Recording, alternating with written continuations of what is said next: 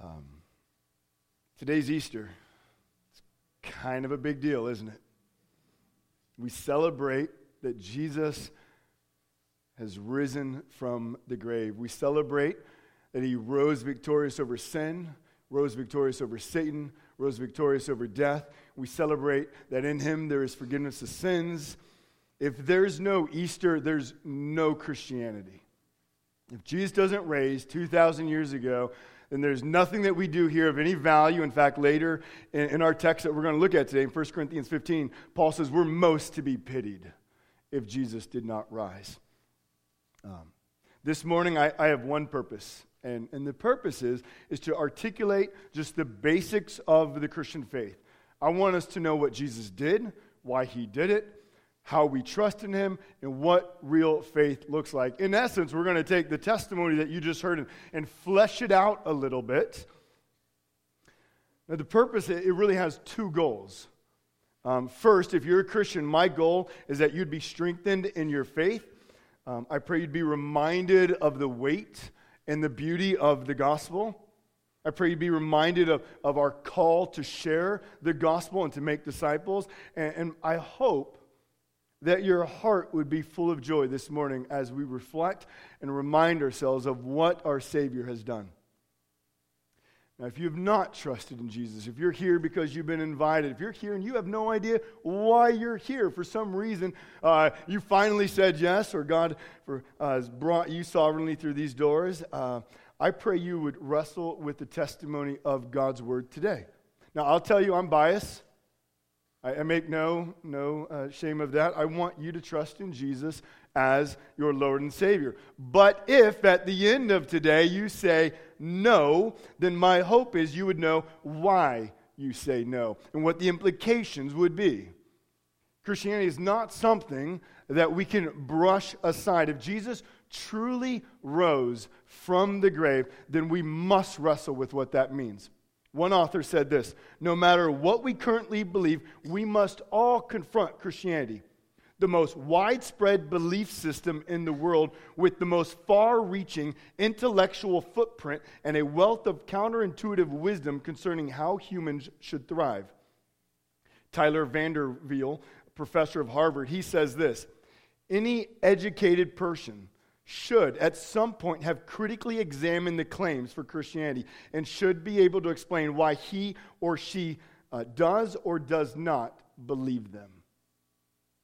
And so that's what I want us to do. I want us to just walk through the gospel, look at what Christ has said, and what happens if he actually rose from the grave. What does that mean? What does that imply? And then if you choose to say no to that, you need to know what those implications and what that would mean. And so that is my desire, just to go over the gospel, to refresh our mind of why we stand here today. And it's such good news that we say Jesus Christ has risen from the grave. So if you have your Bibles, I'll encourage you to turn to 1 Corinthians chapter 15. And the page number is at the top of your bulletin. If you do not bring a Bible, there are white Bibles in the chairs in front of you. And if you do not own a Bible, you can keep that Bible and it can be yours. One thing we do here as we read God's Word is we stand. And so I'm going to invite you to stand at the reading of God's Word. We do so because we believe God's Word comes to us, inspired by the Holy Spirit, comes with His full authority, and has the power to change and transform us. So we're going to read the first 11 verses of 1 Corinthians 15. The chapter numbers are the big numbers. The verse numbers are the little ones.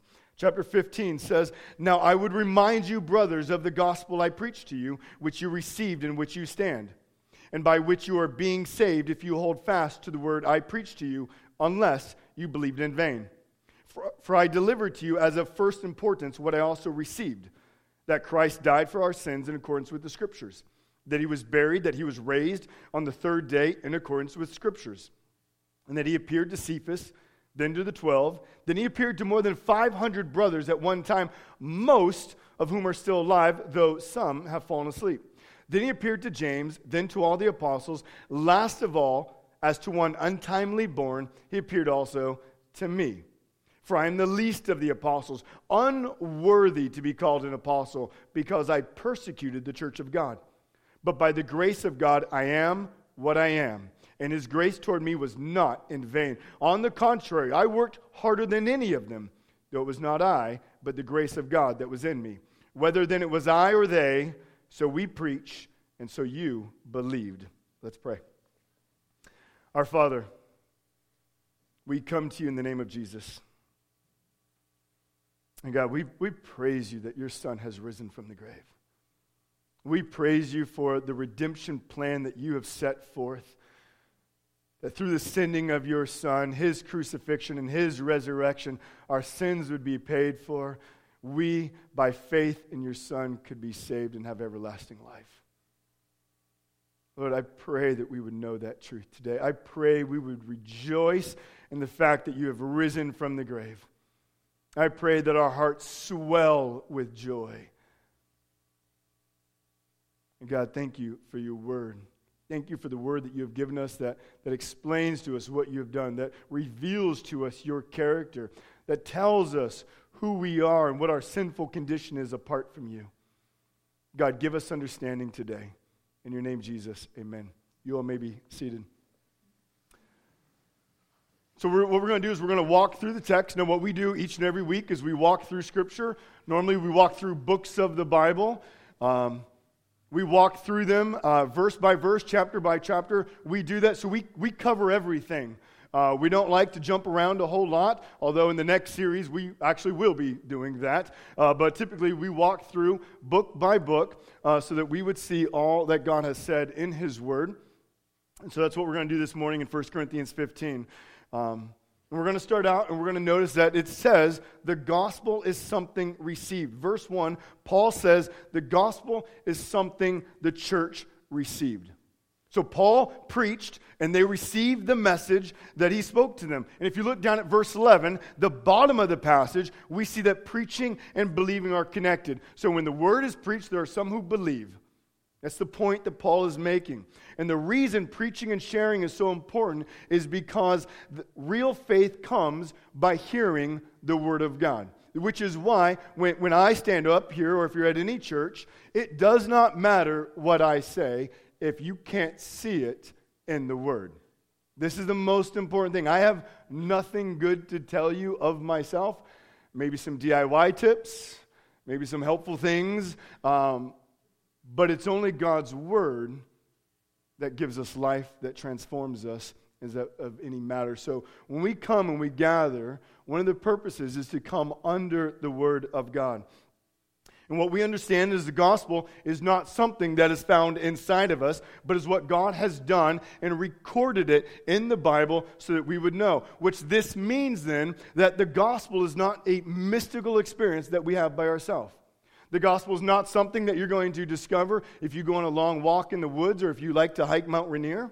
The gospel is not something that I can find deep within my soul through meditation. The gospel message is an objective truth that we must receive, not discover within. Now, this is important. It's important especially because of the culture that we live in. Our culture has idolized the word story starting probably about 8 years ago. That word story has picked up a great deal of momentum here in America. Our culture shouts from the rooftops the importance of your story. You'll hear things like, your story is important. Your story needs to be heard. Your story is valuable. In fact, there are hashtag movements that have spread like wildfire, emphasizing the importance of your story. And I would say there are good things that have come about because of that. It's not all negative, but there is a problem also. And one of the problems is that we have placed such an emphasis on our story, on my story, that it becomes the lens in which we see and evaluate everything else. My story becomes the meta-narrative in which I judge the world. The emphasis on my story has placed me at the center of the solar system. And if we believe this, then we believe that everything revolves around us like the planets do around the sun. And if that is true, then God, if we believe in Him, becomes a planet out there that revolves around us rather than us revolving around Him. But the problem is, we don't have the power, the worth, the might, or the knowledge to hold all things together. I mean, think about that.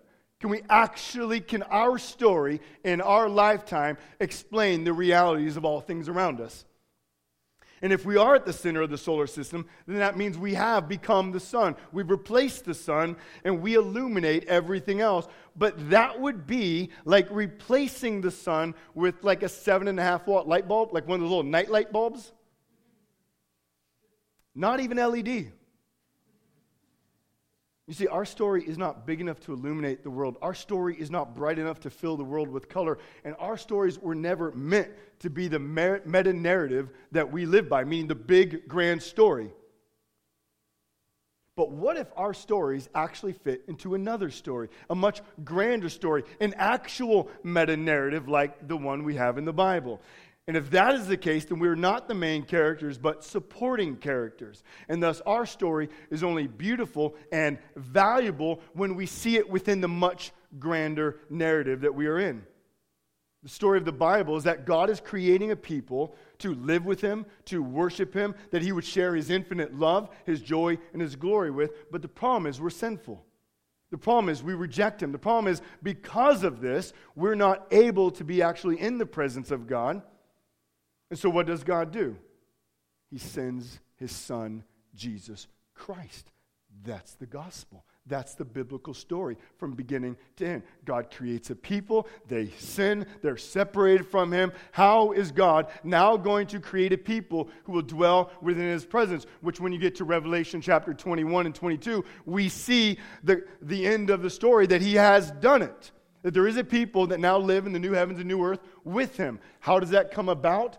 Through the gospel of Jesus Christ. And so what Paul is going to do in this letter is he's going to explain to them in a very succinct form what it is that Jesus has done.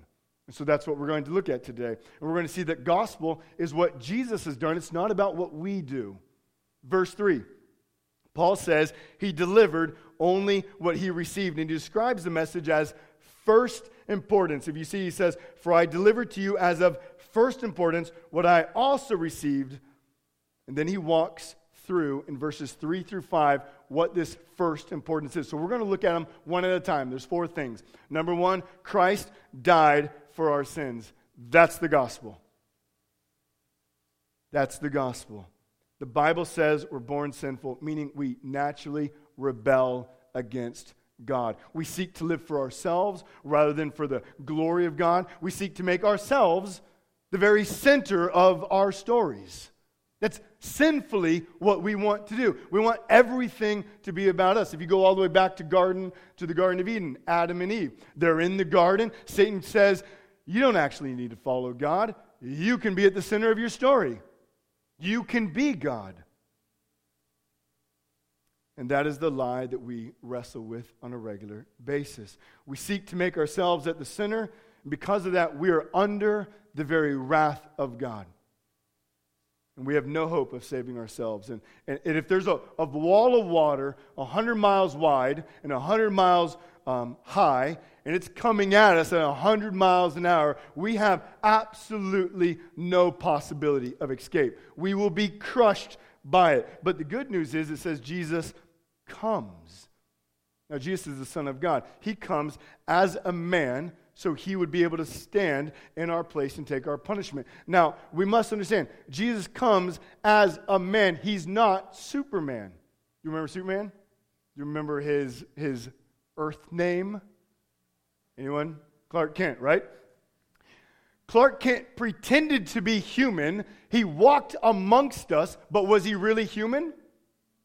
No. Could he actually be a substitute for humanity? No, he's not human. So he would be an unfit substitute to stand in our place on the cross. We need an actual human to be able to do that, but a human is not able to then absorb the wrath of God for all those whom He will save. And so not only does He have to be man, He must be God, which is why Jesus comes. That He would be 100% man, 100% God, stand in our place. So come back to this wall of water, 100 miles high, 100 miles wide, 100 miles an hour coming at us. The cross of Jesus is like the ground opening up before the wall of water comes, and it opens up and swallows the entire wall of water so that not one drip of water would even splash upon us, and that's what Jesus does. That there would not be one drop of his wrath that we would experience if we've trusted in him because we've been fully forgiven. That's the gospel.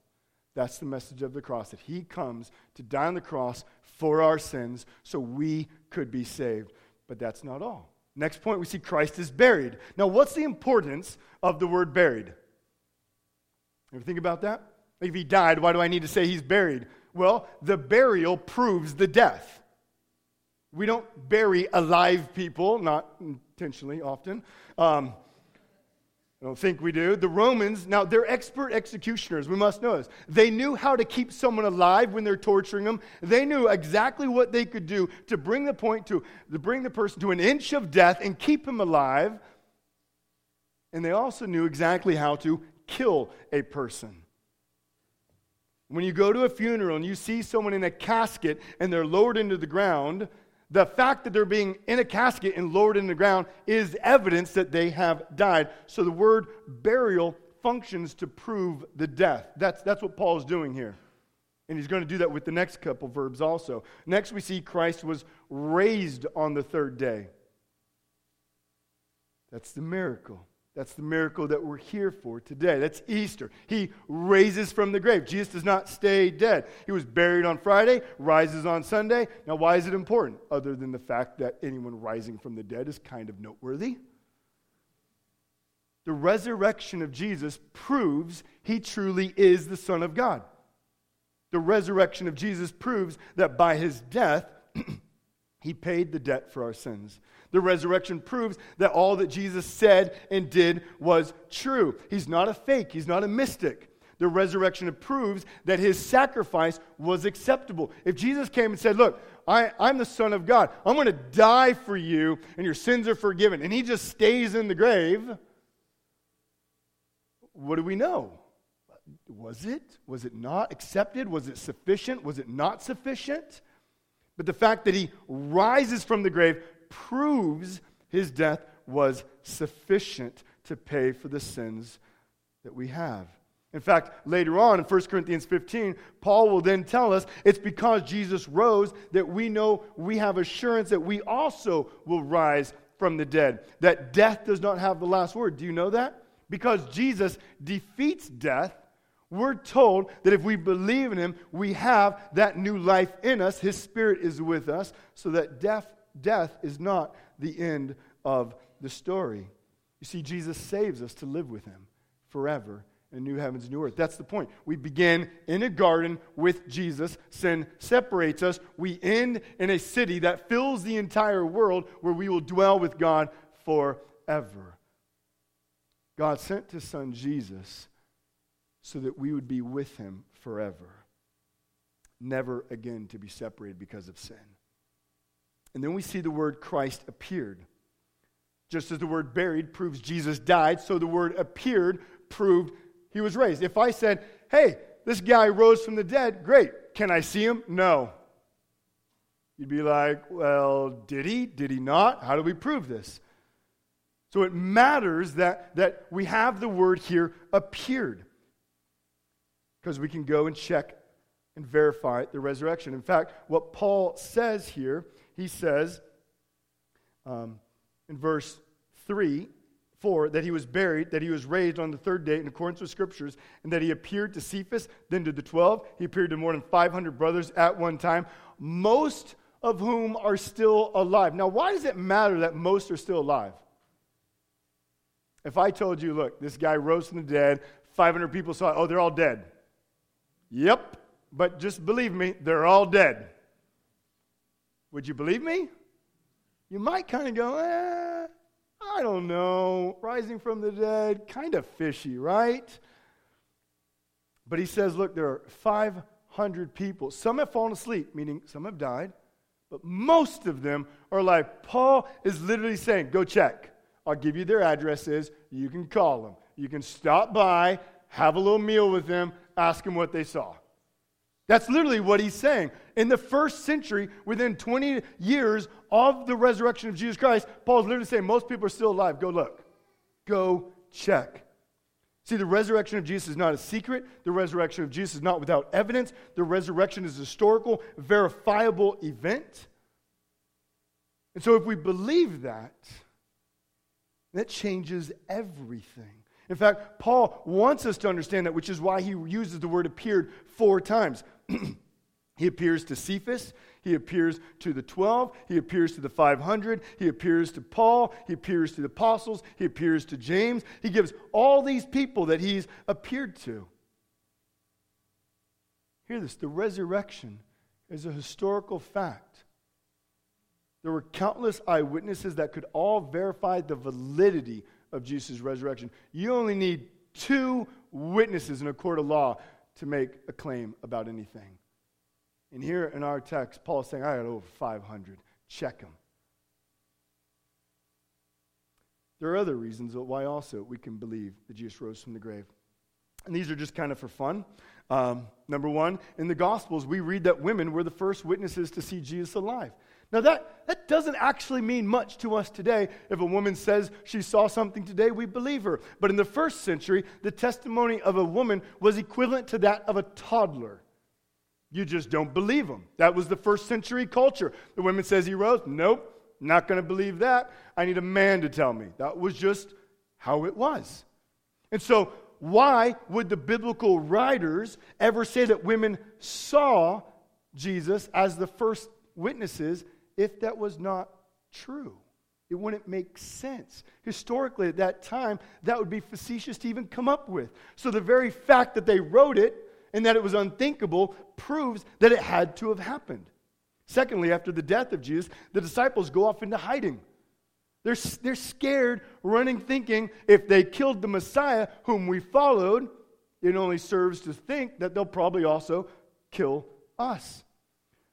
But the crazy thing is, after the resurrection of Jesus, the book of Acts records what the apostles do.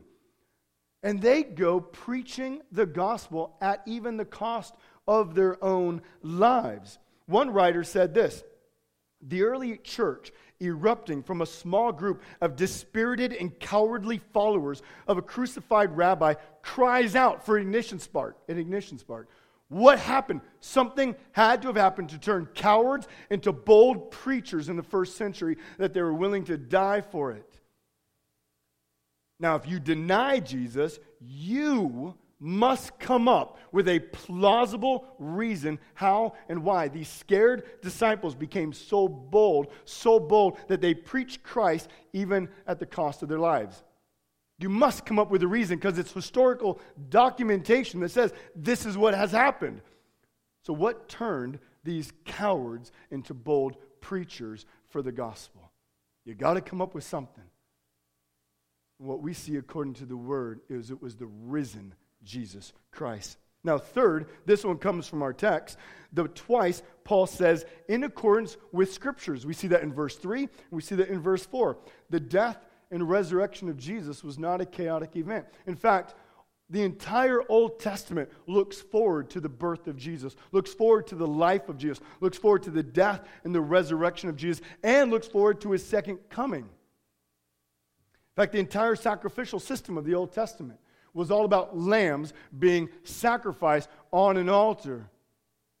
And what we read is that these lambs all pointed to a much greater lamb, Jesus, who says that he's the Lamb of God, that he's come to die for our sins. The prophets in the Old Testament look forward to the death and resurrection of Jesus. In Isaiah 53, which we already looked at during the worship time of singing, it says, but he was pierced for our transgressions. He was crushed for our iniquities. Upon him was the chastisement that brought us peace. And with his wounds we are healed. All we like sheep have gone astray. We have turned every one to his own way. And the Lord has laid on him the iniquity of us all. Here, 700 years before Jesus comes, it's prophesied he's going to come and bear the sins so that we could be forgiven. Hear this, the good news of the gospel is that Jesus came and he took the punishment that we deserve. He paid the debt so we could be forgiven. So we began by talking about story. The story of the Bible is that God's creating a people who will worship him and live with him forever. The Bible's made up of 66 books, but it's not 66 different stories. It's one story with about 40 different authors told over about 1,800 years, and it all is focused on revealing Jesus Christ as our Lord and Savior, who came, who died, and who rose. John Locke, the 18th century philosopher, says this: "Our Savior's resurrection is truly of great importance in Christianity, so great that his being or not being the Messiah stands or falls with it." If Jesus didn't raise, we have no point being here. It'd be better for us to be on the lake, on a beach, on a boat, doing anything but this.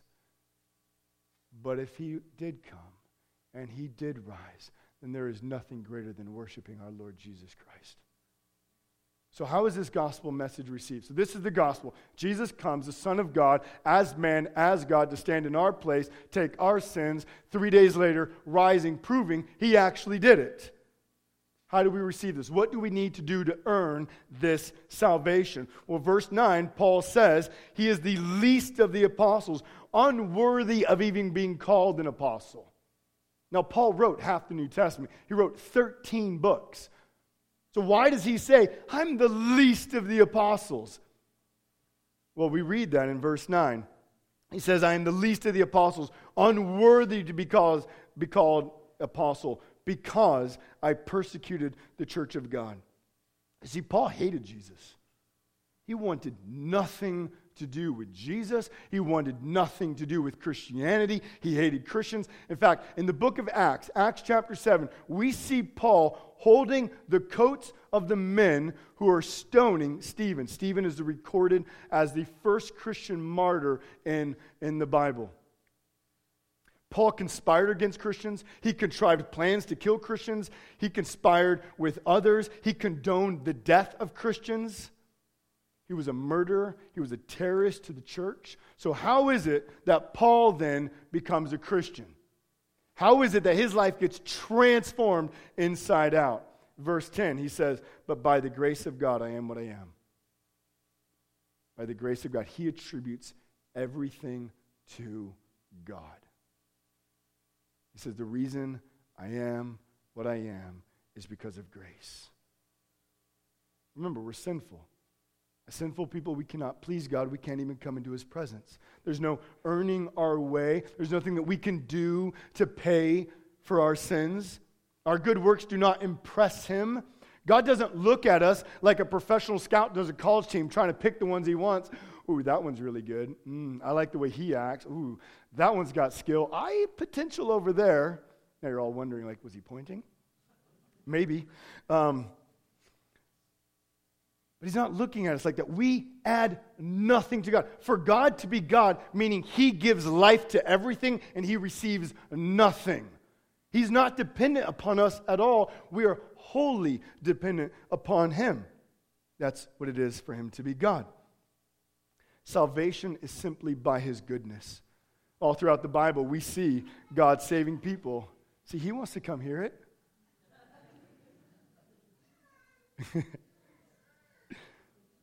All throughout the Bible, we see God saving people from all different kinds of walks. All different. We got Abraham.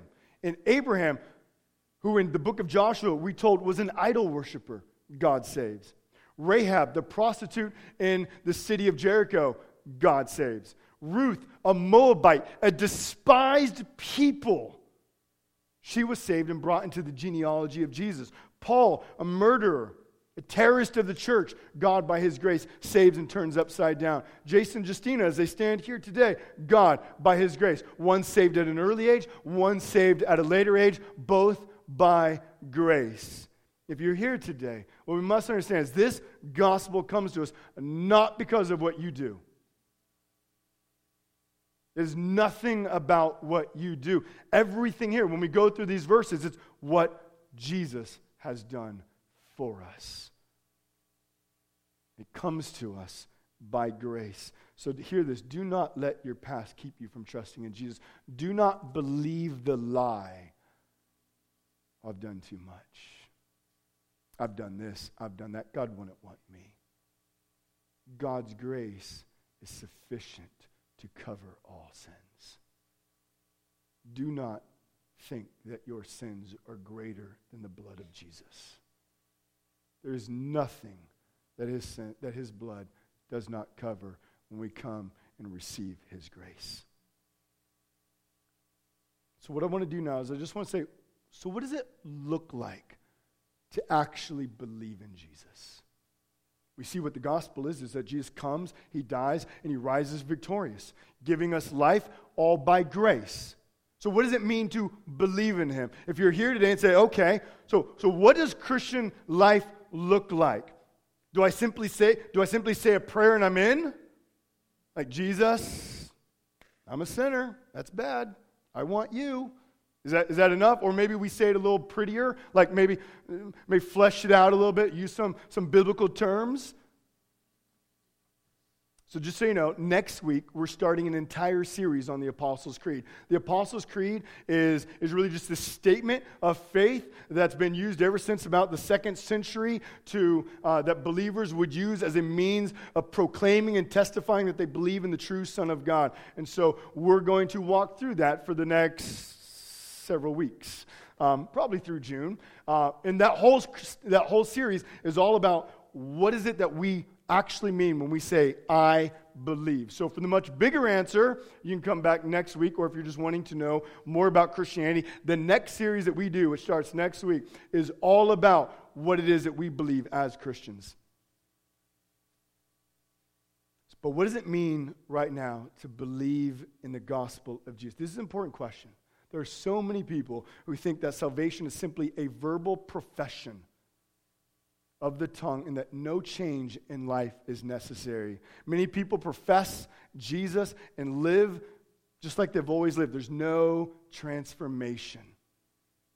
But the gospel is about making us new.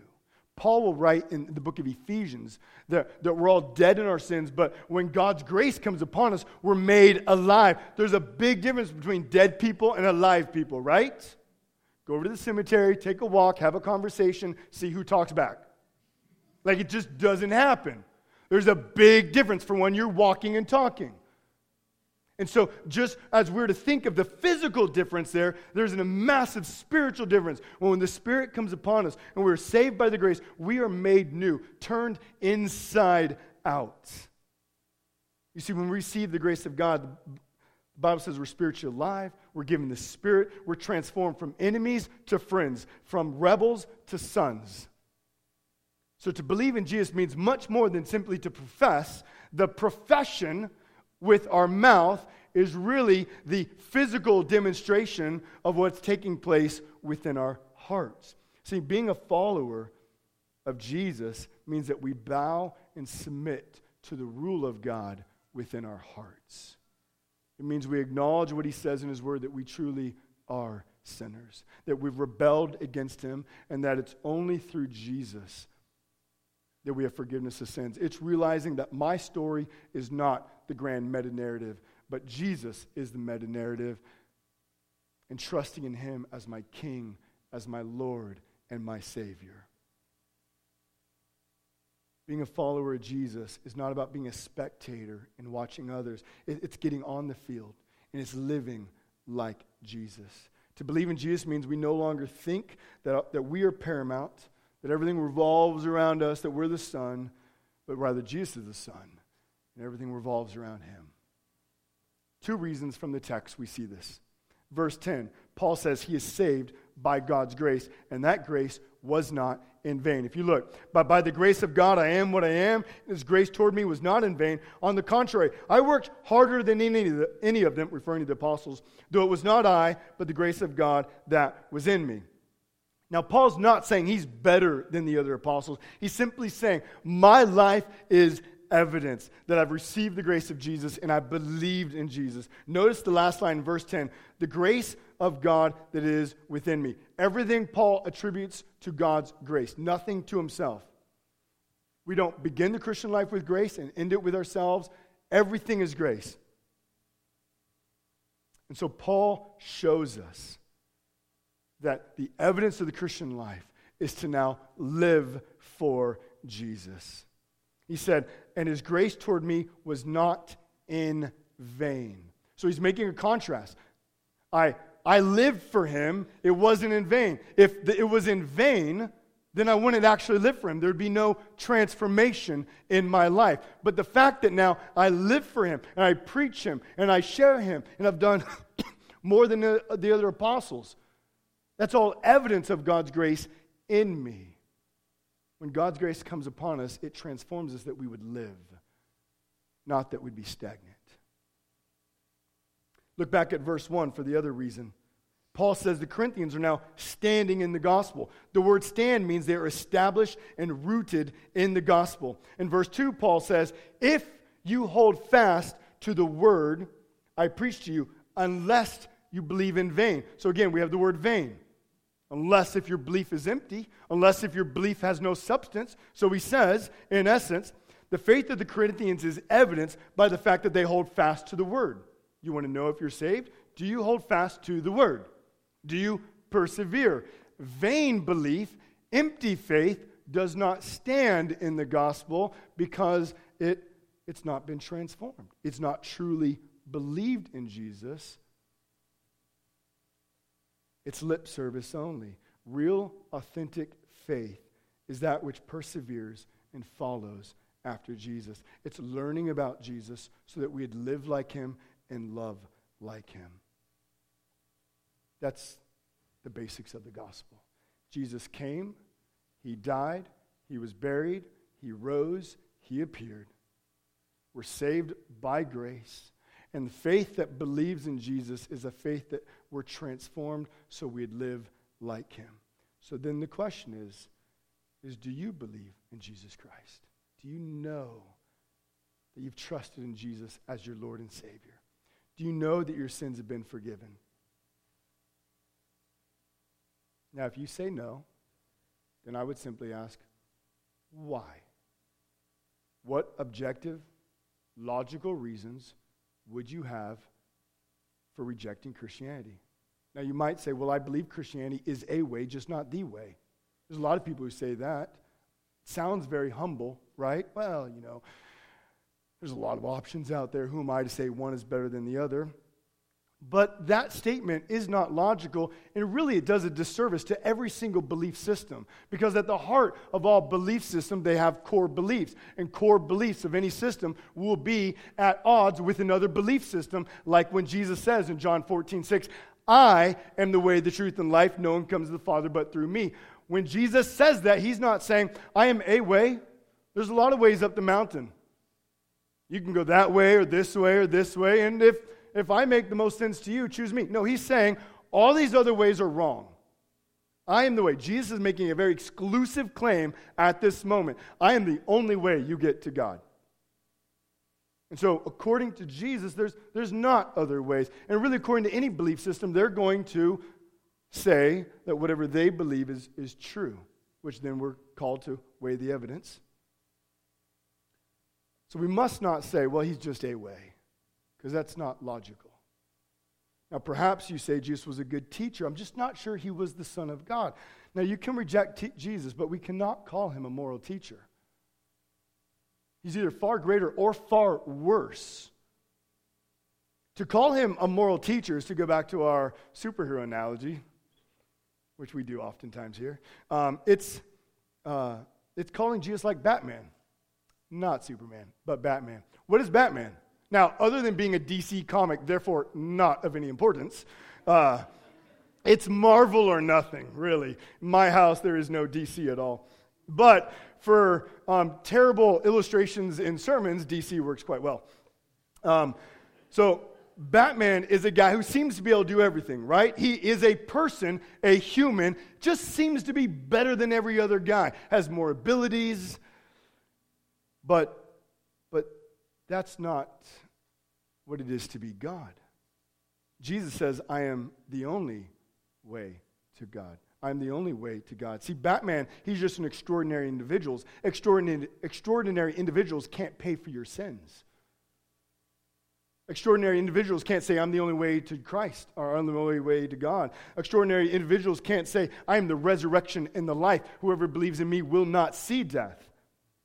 Extraordinary individuals can't say, I am the good shepherd, I am the door, I am the light of the world. They can't say those things unless, if as C.S. Lewis says, the teachings of Jesus are either an egotistical maniac, so he's a crazy person, an evil manipulator, he's seeking to seduce people after a cult, or he's actually God in the flesh. So we can't just water down his teaching and say, well, he's just a good moral person. No, he's not. He's either completely crazy, he's evil, or he actually is the Son of God who rose from the grave, who forgiveness of sins is found in, and we can experience by the grace of God. So I want to encourage you today, if you're unsure about the gospel, if you're sitting here going, I just don't know, I would encourage you to pick up the Bible, like what we saw in the beginning. God speaks through the Bible. Pick up the Bible, maybe start in Matthew, Mark, Luke, or John. Those are the Gospels. Those are the parts that specifically talk about the birth, life, death, and resurrection of Jesus. And I would say, just with arms open, say, God, if you're real, help me to believe. Come to the Word and asking God to help you. If you do believe, I pray your faith is strengthened this morning. I pray you're reminded of the truth that Easter matters. It matters every single day. If Jesus did not rise, then what Paul says later in 1 Corinthians, we are most to be pitied because we're worshiping a dead guy. And he was not the Son of God. But if he truly is the Son of God, then he rose from the grave, and that changes everything. So what we're going to do now